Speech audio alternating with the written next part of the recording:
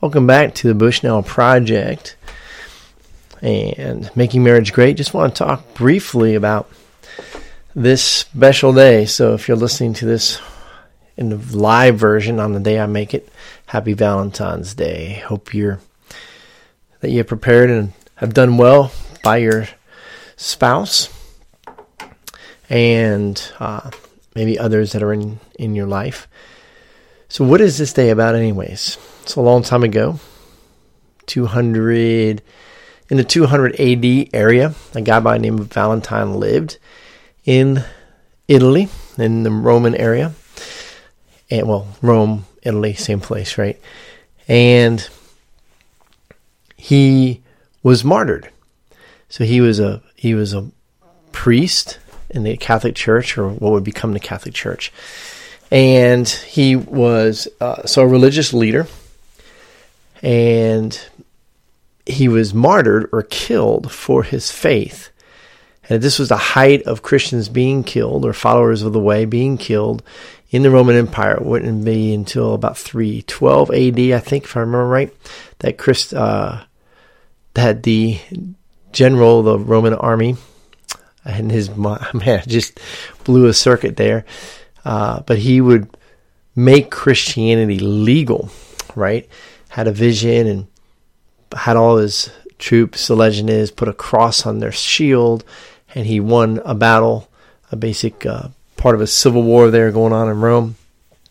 And Constantine, that's it. So he would win, and he gave the credit to God and made Christianity, the Christian God, and made Christianity legal. Before that, in the days of Valentine, it was very much outlawed, and there's a lot of persecution. And he was martyred on February 14th.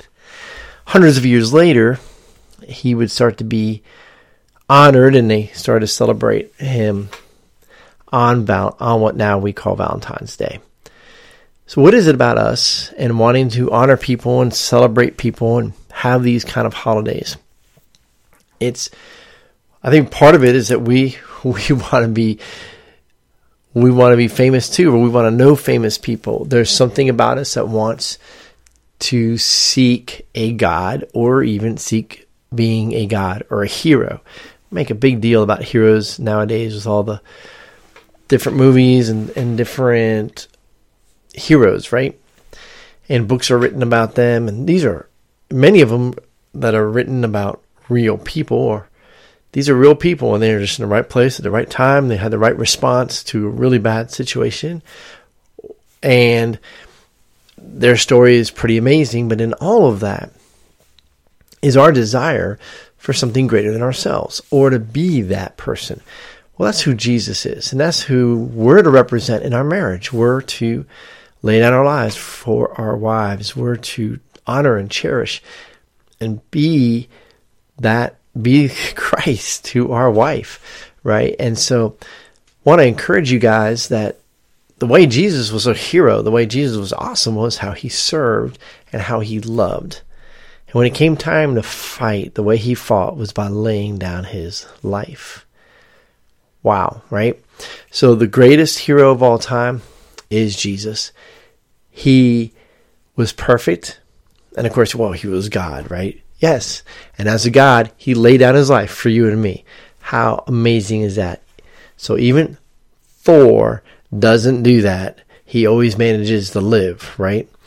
So Thor from the Avengers or whatever. So for us to just realize, hey, Valentine was a man. He was martyred for his faith. He probably wouldn't really like how we have elevated his name to this holiday. And yes, there is something about Valentine and going after that relationship, right? And he was very chivalrous, if you will. The reality, though, is that he was just a man. That he was a follower of Jesus Christ, and he was killed because he was a follower of Jesus Christ. And there's lots of men and women, and even boys and girls, who have been killed for their faith in Jesus Christ. And so maybe Valentine's Day really ought to become a time for Christians to evaluate their relationship with God, and would they be willing to die for their faith like Valentine did. Well, there's a concept. Hey, hope you guys have a great day. God bless you. And thanks for listening to this.